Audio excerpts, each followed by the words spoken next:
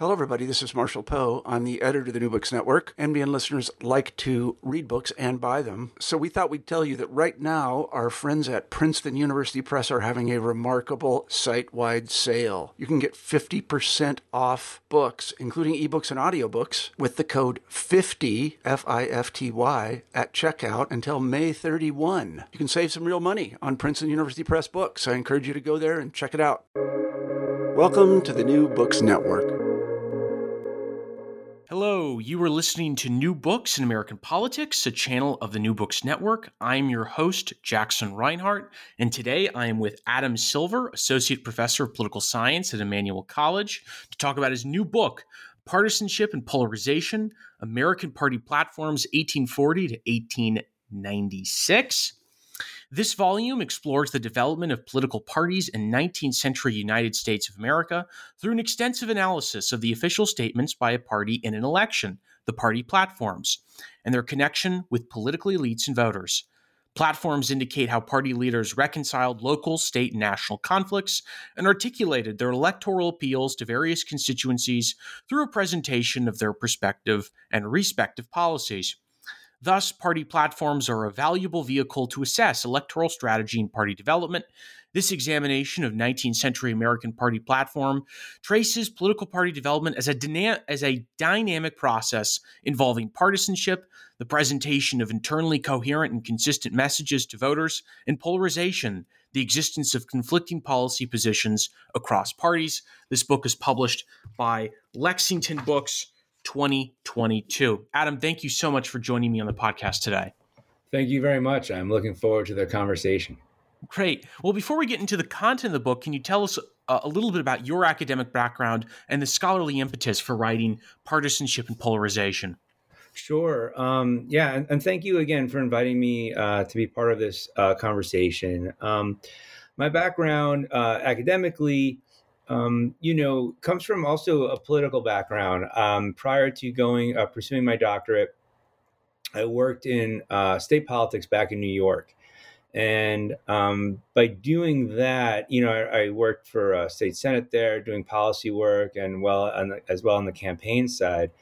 And doing that really provided the empirical foundations for a lot of the theories I would end up studying later. So I kind of went at it from that perspective first. And then in pursuing my doctorate, I attended Boston University, and I was always interested in history as well as politics. So in talking with my advisor at the time, John Gehring, who also authored a really famous book on political ideologies, which really provided some framework and foundation for my work. This really provided an avenue to combine aspects of political science as well as history in that way, and specifically looking at the 19th century. And so when thinking about where I wanted to pursue my dissertation and what that work came out of, this pursuit of looking at party platforms early on in our conversations, he directed me not only to his work, but other works, the likes of Richard Benzel, Michael Holt at the time, Joel Silby, and looking at some of these authors and what they've done really helped me pursue the work that I wanted to do. So this book and we'll talk, I think, a little bit more about the data collection and the methodology associated with it. But this book is really the culmination of my work in graduate school and the doctoral dissertation there, and we can talk about, obviously, I think towards the end about where we're going to go with it further. But that's really the background from that. Fantastic. Yeah. So I don't know if you want me else to talk about where at Emmanuel and where I'm at now, but if that's where you wanted to go. No, you're great. Thank you. I noticed that you reference historians like Holt frequently, and I thought this was a wonderful kind of political science compendium to their more larger historical focused research. So give us a sense of your book scope. You mentioned this is 19th century. Why focus on the years 1840 to 1896? What's significant about this historical range in American politics? Yeah, thank you. we could talk those specific years, and the book ending of 1840, 1896 speaks to the development of the party systems in the United States. As you know from your own reading, and scholars point to the 19th century, especially starting in the 1830s and culminating in the 1890s, as this party period in American politics, right? Richard McCormick talks about that. Joel Silby talks about it in relation to the American political nation in this regard. But the reason being is because we really see the development of grassroots political parties starting in the 1830s with the Democratic Party of Andrew Jackson, Martin Van Buren. The response to that, the development of the Whig Party, which grew out of opposition to Jackson, and then coming up with their thinking about an ideological framework as a result of that. And we really see the organizational mechanisms by which these parties developed over time throughout the 19th century. And we have the first party period is this, I think people tend to look at it in relation to the Federalists, really the Federalists and the Jeffersonians, which as historians and other scholars have argued, really wasn't, they weren't really parties as we know them today, more like factions in that sense. But with Andrew Jackson, the development of the Democratic Party, the late 1820s and early 1830s, we see this growth of the mass-based political party. And that's where we really see the birth of these organizations. And throughout the 19th century, obviously, the Civil War disrupted the party system from that perspective. So the 1830s, 40s, and 50s was intense competition between the Democrats and the Whig Party.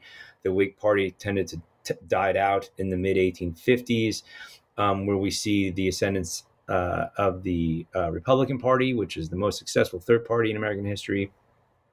And then after the Civil War, the parties returned to this period of intense competition between the Democrats and Republicans. And the 1890s is kind of viewed as this way to, they talk about the system of 1896, and there's dispute among scholars about is that an end point and starting a new point in party trajectory, or if it's a continuation of trends that we see. But I just felt that 1896 election, being such a pivotal election around the standards debate, the monetary standards debate, and really seeing the ascendance of the Republican Party at that point, and the codification of certain of voter alignments in the last presidential election of the 19th century are really a good way to end the framework. So 1840 begins.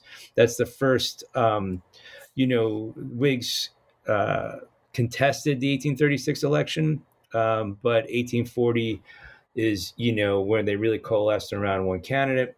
And obviously we know that William Henry Harrison won that election. So it was a good way to start the framework of the study. And then 1896, as I mentioned, a good way to end it, being the last presidential election of the 19th century. Fantastic. So the data that you utilize in this party period is party platforms. Explain exactly what those are, party platforms, and what purpose did they serve to, as you explicitly mentioned, party elites, those in control of political parties that were developing in this time? Yeah, I'm very much of a subscriber to the parties as coalitions framework. And party elites, as we know, and we can see this happening in our politics today, right? Political leaders, they attempt to craft winning electoral coalitions, right? And what does that look like? How do they amass the requisite number of voters from different interests in order to win an election, whether it be a presidential election, a Senate election, a gubernatorial election, whatever that might be. And so in the 19th century, parties served as this key identifier to people. Now, today we can talk about how, and we'll see, we talk about party polarization today, and maybe that's where we get into some of this discussion of why I titled the book Polarization and Partisanship in that way. but where voter ID today and party ID still exercises a great deal of influence about the voting calculus by citizens. But the point is that in the 19th century, parties even more so. They really represented a brand. They represented an identity for a lot of voters. And again, we could talk about that today if we get to that point about identities and parties in our current political environment. But the party platform itself is an articulation of the policies and positions and even the legacies of a party in a given election. They are the official statement of that party. And they, hence, as a result, for me and some scholars with whom I've mentioned earlier and who I owe a debt to in the formation of this work, they can help provide a window into the strategy of political leaders and party leaders in a specific election as well as over time. And so that's why I really wanted to look at these documents, these specific documents. In the 19th century, party leaders met in convention. They would do so at the local level, like congressional or county level in some instances. They would do so at the state level and then at the national level. And so state parties, in trying to organize and develop their own identities and get their own voter support within their states, would meet in state convention and oftentimes craft their own platform that stipulates the policies on which they want to run, or even talk about the legacy of that party. So it's not always substantive in relation to where they stand on a specific policy of the day, whether it be the tariff or issues relating to immigration, but more talking about where that party is and, the legacy, the party of Jefferson, the party of Lincoln, however they want to refer to it, and the constitutional ideals. And then, at the national level, they would also meet and craft this national platform.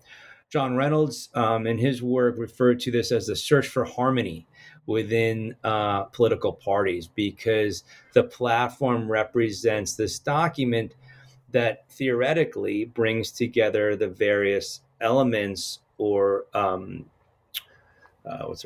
constituencies within each party. And so hopefully from the party leader's perspective, they could craft a document that appeals to the various segments of their party to present to the electorate. These platforms were at times printed in newspapers of the day. They would be printed in almanacs of the day. And so there was a way for party leaders from the national to the state level to really articulate the positions of the party in that election. Your book's title is Partisanship and Polarization. We talked about the subtitle, we'll move to the primary one. How do you define these terms in relationship to this focus on party platforms? Yeah. So polarization, obviously we refer to polarization a lot today, but to what extent we're in this really polarized time. And polarization could speak to a scale, right? So if you have a liberal conservative scale, that one person is all the way on the liberal perspective, another person is all the way in the conservative perspective. And it could be measured in votes in Congress in some capacity, as the famous DW Nominate scale has done with Poole and Rosenthal, where they crunch numbers relating to votes in Congress to depict polarization. We can look at it amongst voters on issues, maybe on reproductive rights or gun control, wherever that might be.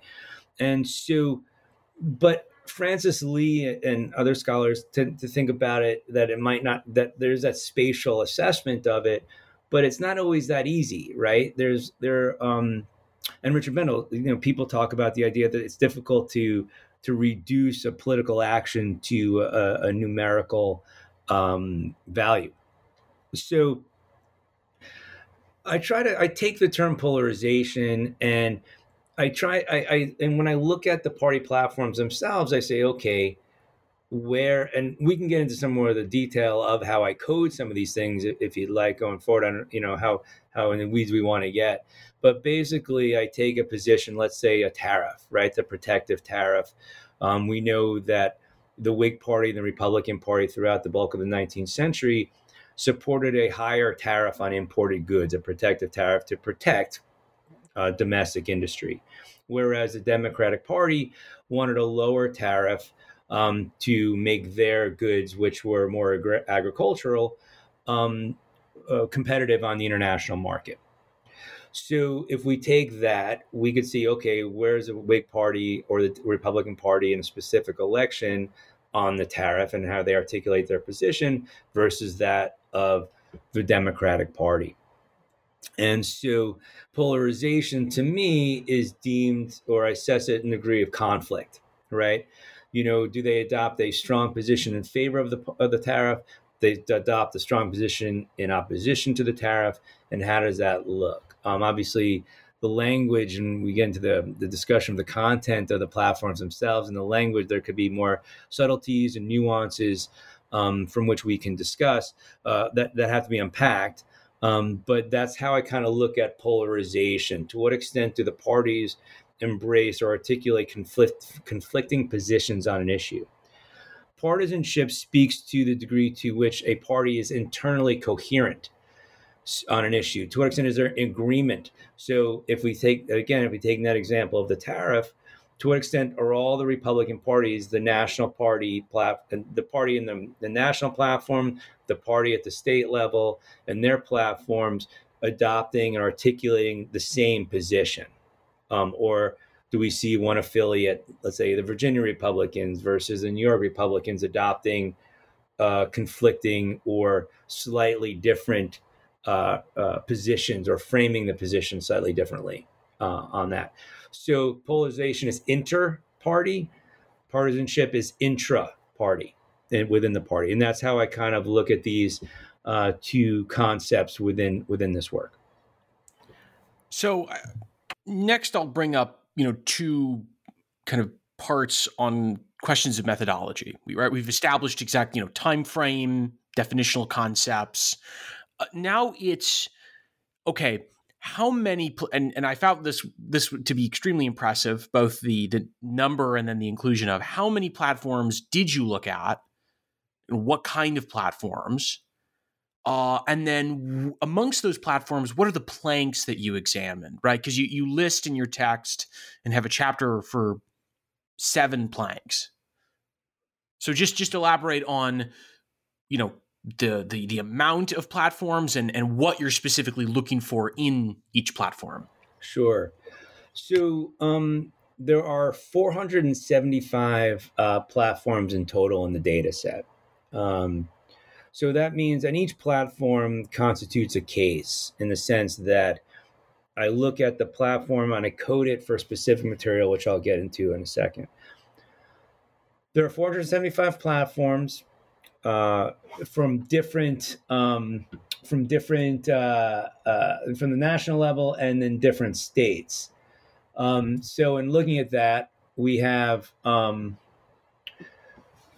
California, Georgia, Illinois, Indiana, Massachusetts, Missouri, Nebraska, New York, Ohio, Pennsylvania, Texas, and Virginia. And now with those states, I try to get the state selection was done according to certain criteria. One was try to get regional variation as best as possible.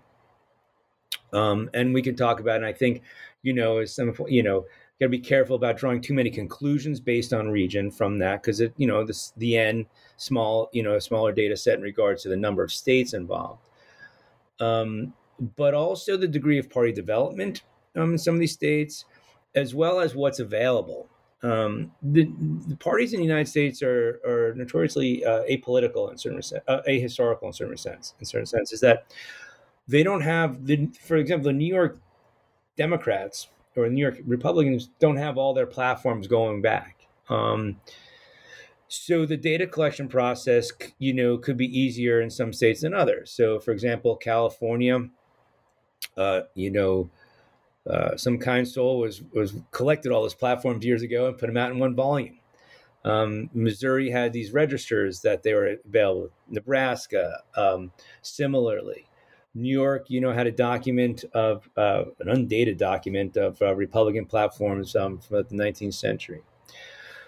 For the most part, though, I would consult almanacs of the time period: Appleton's Almanac, the Tribune Almanac, McPherson's, that came out annually, and you could see the platforms in these. And at the times, I'd also, for the most part, consult newspapers of the time period, whether it be regional ones or more national ones, that as we see the development of the 19th century. So these platforms are collected and then reviewed based on the analysis. Each platform is coded based on its party. So the Democratic Party versus, say, the Whig Party, the Republican Party. There'd also be third party or factional offshoots of each of these major parties, such as, let's say the Gold Democrats of the time period, especially in the 1890s, or third parties like the Populist Party or the American Know Nothing Party, which, in the 1850s, in some instances, the Know Nothing Party was not really a third party, but exerted a great deal of influence on the political scene.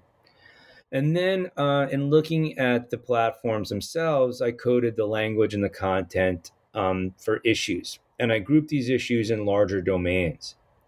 So that's kind of what I think you're alluding to in these 7 major domains. And these domains, again, were influenced by previous scholars for the degree of continuity in the field, as well as trying to situate a degree of consistency. They were revised to slightly adapted to what I was looking at. But one domain would be, let's say, the economics, which would focus on, as you can imagine, economic issues, fiscal policy, monetary policy. I have a domain on what I referred to as statism, which looks more at ideological concerns in relation to how the parties viewed the role of the national government. So the Whig Party and the Republican Party, for example, embraced a more positive role of the government, not negative.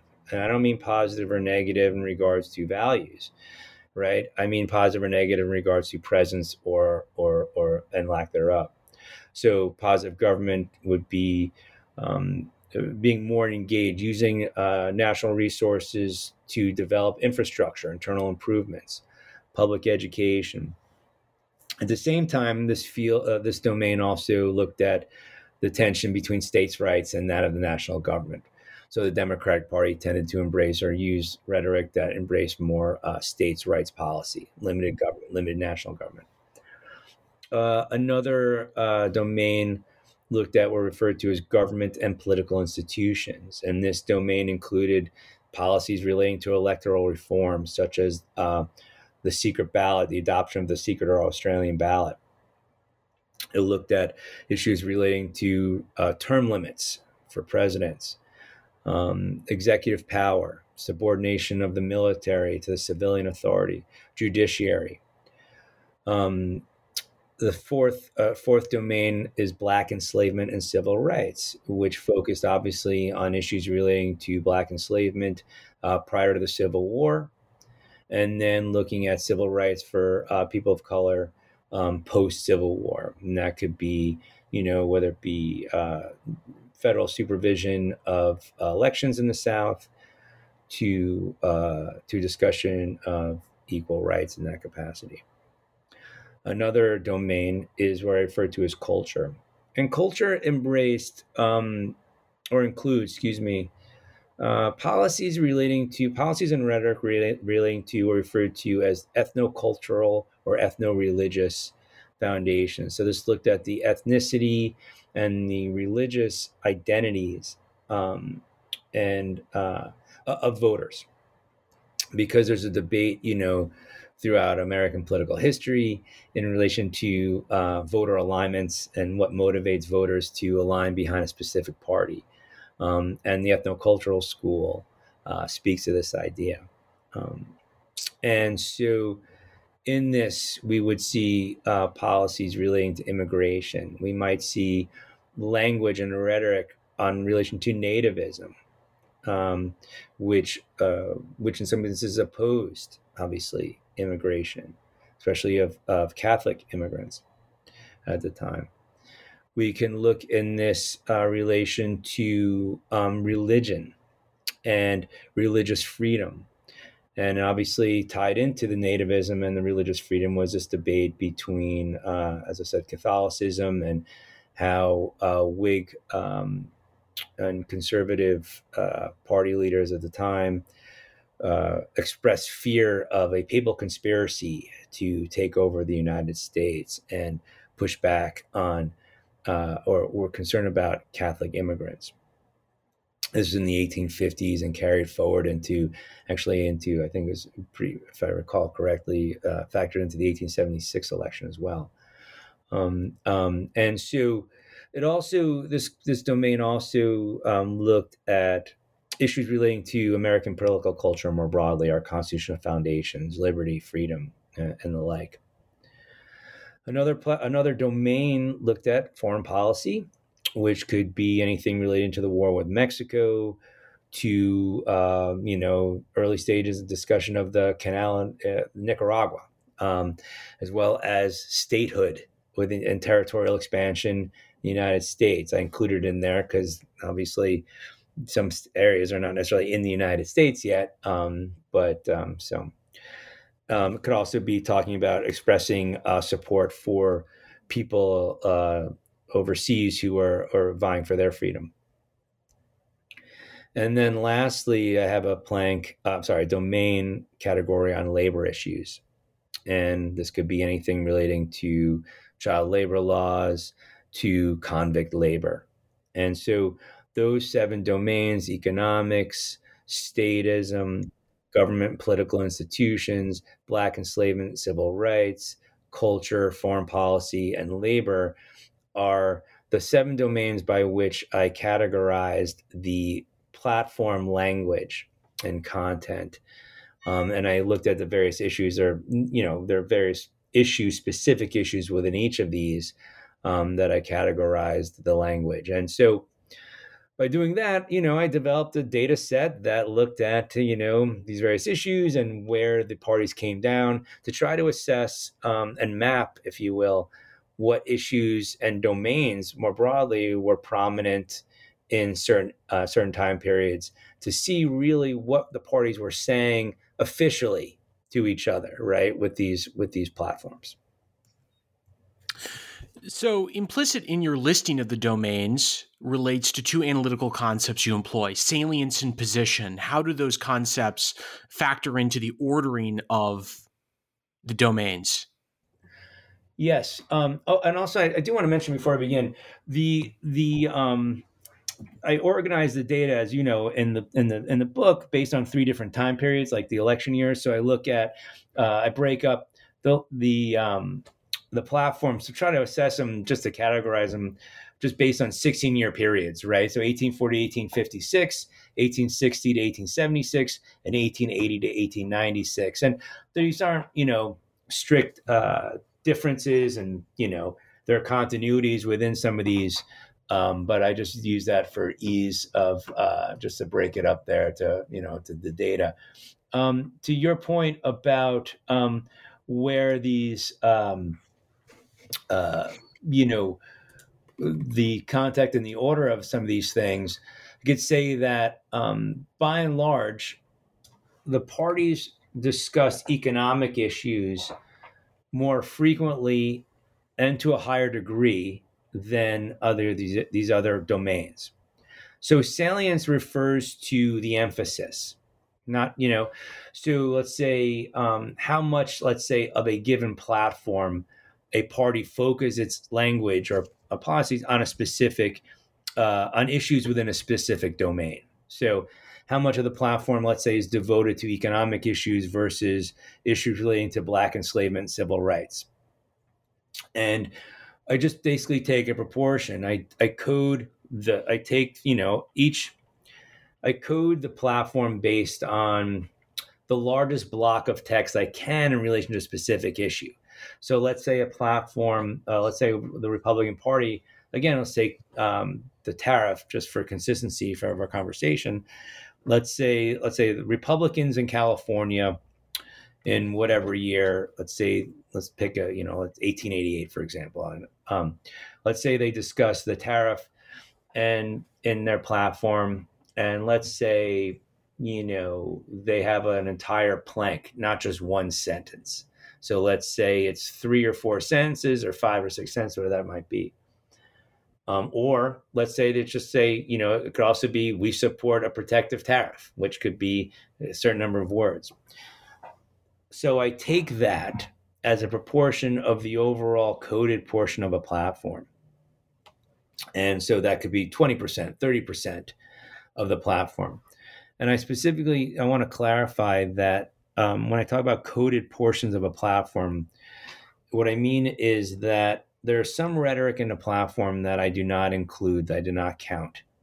That could be anything related to, procedural, grounds for the next meeting or whatever that might be, or trying to pick officers in their party or further going forward. So when I talk about coded portion, I'm talking about substantive language, whether that be endorsement of a previous platform or anything relating to their anything related to specific policies. So out of a certain number of words, right? Let's say there are 1,000 words and 20 of them relate to, let's say, there are 100 words in a platform and 20 relate to economics. That means 20% of the platform relates to economics, right? If my math is correct. So anyway, but so that's how I just get salience, and that enables me to say, okay, the parties emphasize economics, in a certain part in excuse me, versus, let's say, Black enslavement and civil rights. So I'll just give you an example. Out of 475 platforms total, 393 of those platforms include references to economic issues in some capacity. Out of 323, let's say, which is the next highest, out of 475, 323 of those platforms reference issues relating to statism in some capacity, right? So that's frequency, the number of platforms in which an issue is mentioned. 275 platforms mention culture, and so forth. Only 100 platforms out of 475 mention labor issues, and 251 mention Black enslavement and civil rights. How that relates to salience, though, is the issue that on average, platforms devoted 34% of their platforms content to economic issues. That is by far the largest amount. So when I say that economics is more salient, that the parties chose to discuss that more frequently or more with greater emphasis than other issues, that's what I'm referring to. So the percentage of the platform devoted to a certain issue. So as I said, on average, over 475 platforms, 34% of the platform language is devoted to economics. Now, statism, as I mentioned to you, appears in 323 platforms, or issues relating to that appear in 323 platforms. Its average salience, however, is only 14.38, meaning that 14.4% of the platform content overall is devoted to issues relating to statism. Black enslavement and civil rights, while appearing less frequently in platforms compared to statism, culture, government, political institutions, though has a higher average salience than any of those. 14.7% of platform content is devoted to Black enslavement and civil rights. Still, given that's 20 points lower than economics on the whole. So that's kind of what I mean when we're talking about salience. the weight given to certain issues, the emphasis, how much the proportion, how much of a platform is devoted to a certain issue. Position is, basically, does the party favor? Are they in favor of the issue? They opposed to the issue, or to what extent they mention it but really don't adopt a position. So a party may just mention an issue in a platform without really designating where it falls on it, which is kind of interesting. So that is used to determine, based on if there's parties in favor of, let's say, the protective tariff, I designate that. If it's opposed to it, I designate that. Or, if they just list it as a number of issues without really adopting position, I designate it that way. So it's designed to capture, when I talk about setting some position, I'm intending to assess both how much a party talks about an issue in a given platform, as well as its position on that issue. So with polarization and partisanship, I'm trying to assess over time, and we can talk about, some of the main findings, but over time, are the parties also, are they talking about the same issues? And if they are they adopting similar positions or conflicting positions? Fantastic. So let's go into some of these findings then. Tell us about what your 3 predictions were that you list throughout the book, and what were the findings of those 3 predictions? Okay. So as you know, with any analysis, it helps structure that analysis and findings if we have certain predictions to which we can refer to throughout. And based on the literature, and based on I came up with 3 main predictions that I wanted to assess. The first is that the platforms, in each of the platforms, will be more similar in content over time. And this is designed to illustrate the nationalization of the party system. So as I mentioned earlier, with the discussion of the party period, through the development of the second party system from the Whigs and Republicans into the third with Democrats. I'm sorry, second with Whigs and Democrats, and then third with Republicans and Democrats. I'm looking to, over time, the organizations developed, and as the party system developed, it became more nationalized. And as far as structure and organization is concerned, where the national party is trying to exert more influence over state and local affiliates. So the platforms themselves should reflect this in some capacity.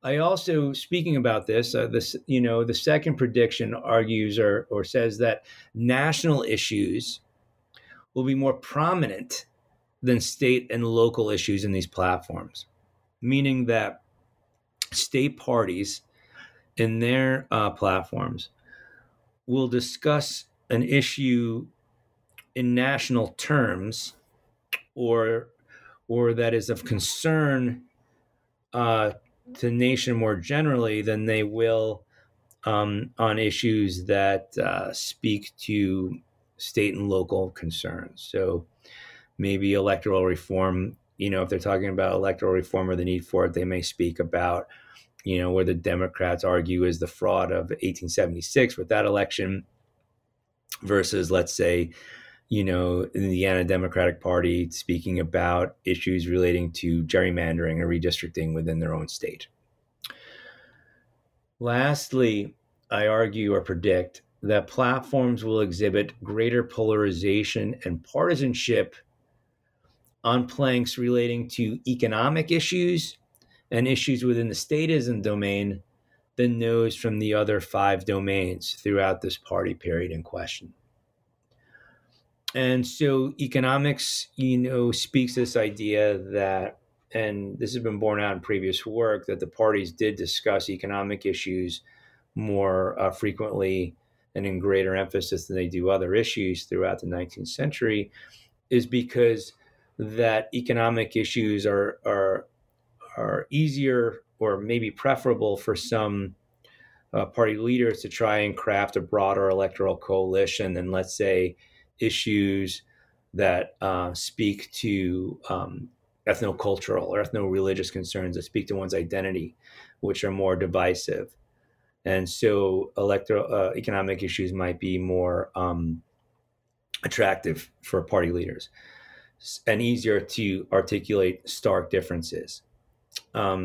Similarly, statism speaks to this as well because of the ideological focus of states' rights versus the power of the national government. So that's why I make that prediction.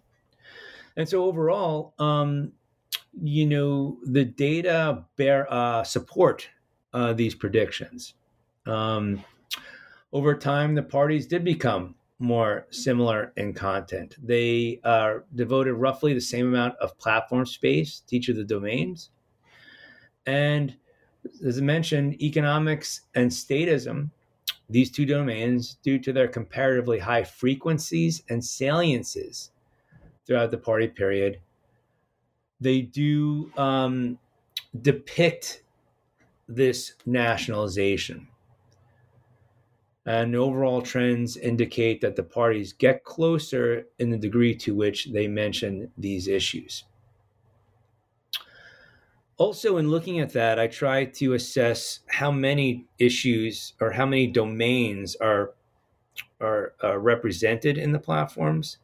So I try to assess platform comprehensiveness by saying, okay, issues from economics, issues from culture, issues from Black enslavement and civil rights are present in a platform versus, let's say, a platform devoted only to economic issues, right? So if there are representatives from 3 domains versus 1 domain versus 2, and obviously, as you know, there could be 7, right?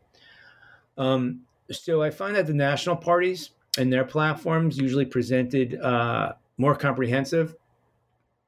So 29% of their platforms contain at least issues representing 5 of the 7 domains. And among the states, South Carolina, New York, and Georgia adopted the highest percentage of single domain platforms. And amongst the parties themselves, they all had roughly the similar rates of comprehensiveness and what they did. But over time, we do see an increasing number of platforms containing planks from 5 or more domains.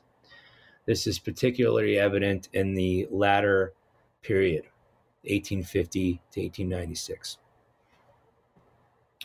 The second domain, the second prediction, as I mentioned before, that the platforms discussed issues in terms of national policy to a much greater degree than state policy is also supported.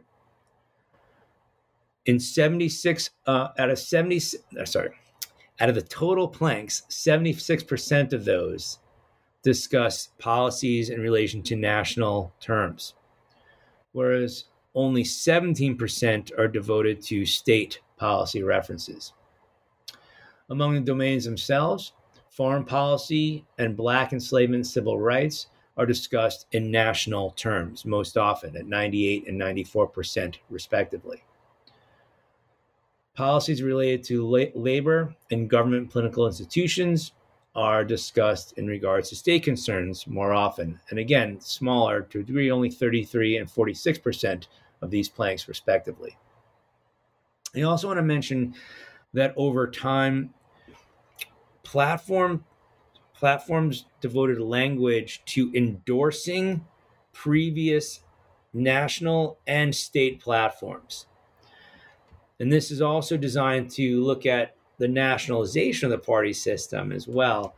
So we see that, and intra-party coherence.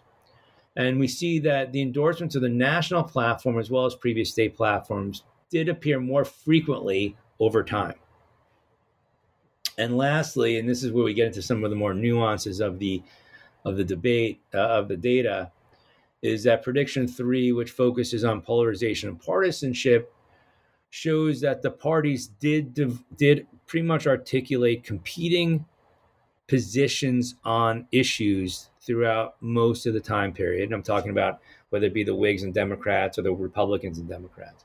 And they also, for the most part, adopted, they framed these issues and articulated them similarly. So they exhibited partisanship.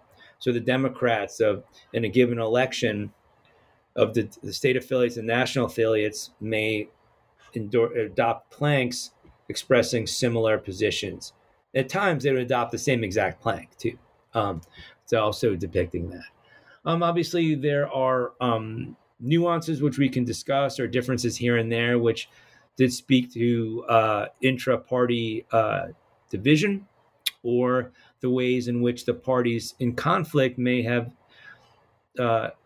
not necessarily expressed competing positions on the same issue in the same manner, but chose to talk about them differently. No, Adam, I thought that was a wonderfully succinct and cogent overview of your predictions and the results. Thank you. I'll ask a penultimate question before we end it here, because I think we've covered so much of this wonderfully informative book, is what are some of the implications of this study towards both kind of the historical political science of 19th century, but you also say that there's implications for broader analysis of party-making decision, party platforms, and democratic spaces, elections. Yeah, and I think this also we could talk about I think what you mentioned earlier about where we could see some of this work going, right? What are the implications of some of these things and where it could keep going? So I think for me, in looking at this and why I think it's interesting, and hope your listeners do as well, but is the idea that when party leaders try to reconcile competing interests within their own coalition, how do they frame these statements, right? By what, how do they present their positions not only to themselves as well as to the broader public? And essentially, like, why do they matter? As I mentioned, in the 19th century, the party was much more of identifying a brand, was this allegiance that maybe it's coming back in some degree, but I don't think so. Not the same way. Into today, I mean, people use party ID as a calculation in a way, but I don't think it's the same thing that we saw in the 19th century. So I think, in the 19th century was one way to communicate where the party is, right? The personality of the president, for example, it wasn't the politics weren't really candidate centered in the 19th century like they are today. Presidents, up until really until the later stages of the 19th century, really they didn't campaign. It was considered to be unseemly to do so, to go around the country. So the party was the key. I know I keep saying that a lot, but the main focus for a lot of voters. So if you were a Democrat, a Whig, or Republican, you can kind of look to the platform if you wanted to. If a voter was at a lot of voters, I don't think really did that, but if they wanted to, they could do so. And it was a way to organize, I would argue, and as Reynolds argued, search for harmony within party leaders and elites at the state level and at the national level to coalesce around a message. And so as we kind of talked about here, and I don't think I really was explicit about that earlier, I only looked at presidential elections. And so I was trying to look at how the national platform, and of each party related to each other in inter-party conflict, as well as with the party affiliates within each of their own parties on the state level, and try to see what kind of story is being told there. And so that's on the presidential level, right, where politics tend to be a little bit more salient, higher stimulus, if you will.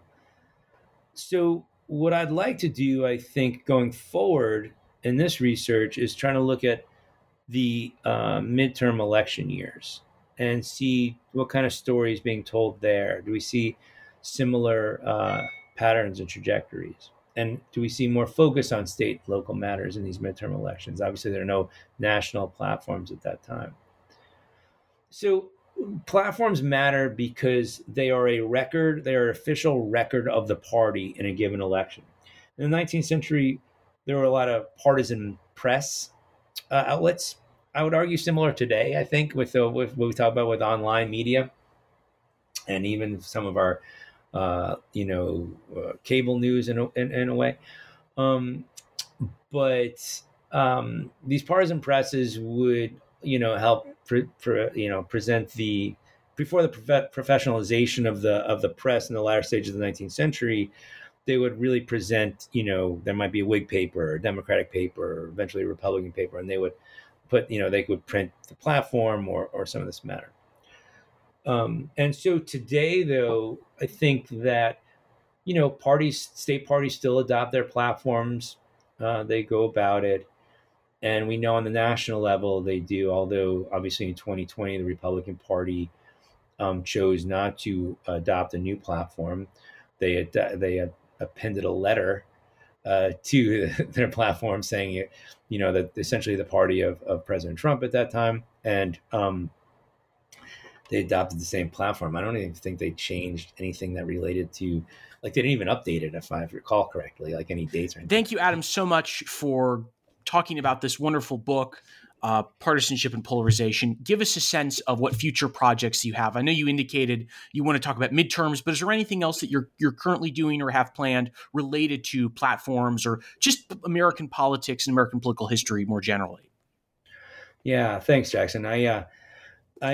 Yes, I do want to.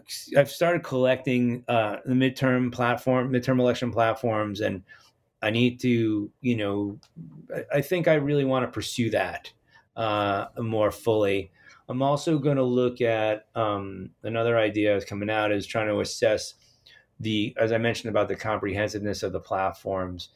I want to try to assess the degree to which, if a party in a specific election year, let's say the Democrats in 1880, let's say the New York Democrats of 1880, and I don't remember this from the book, but just using an example, if they had a platform of, a comprehensive platform in which, let's say they have six, issues from six domains present, does the Republican Party of 1880 also have that? Or do they go, really simple and just focus on one issue, right?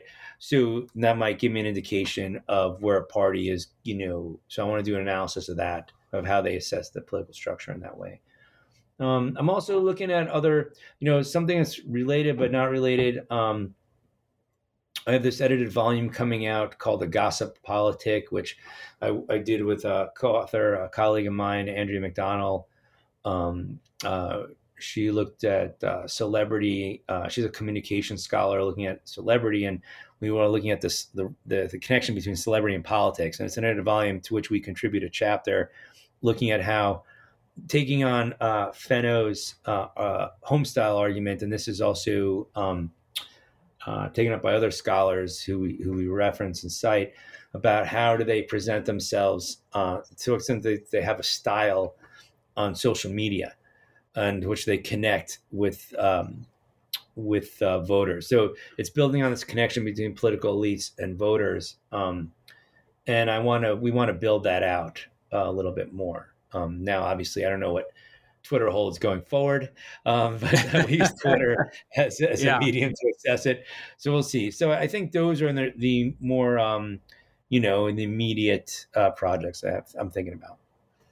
Well, Adam, those all sound really interesting, and I look forward to engaging with that and reading that hopefully in the future.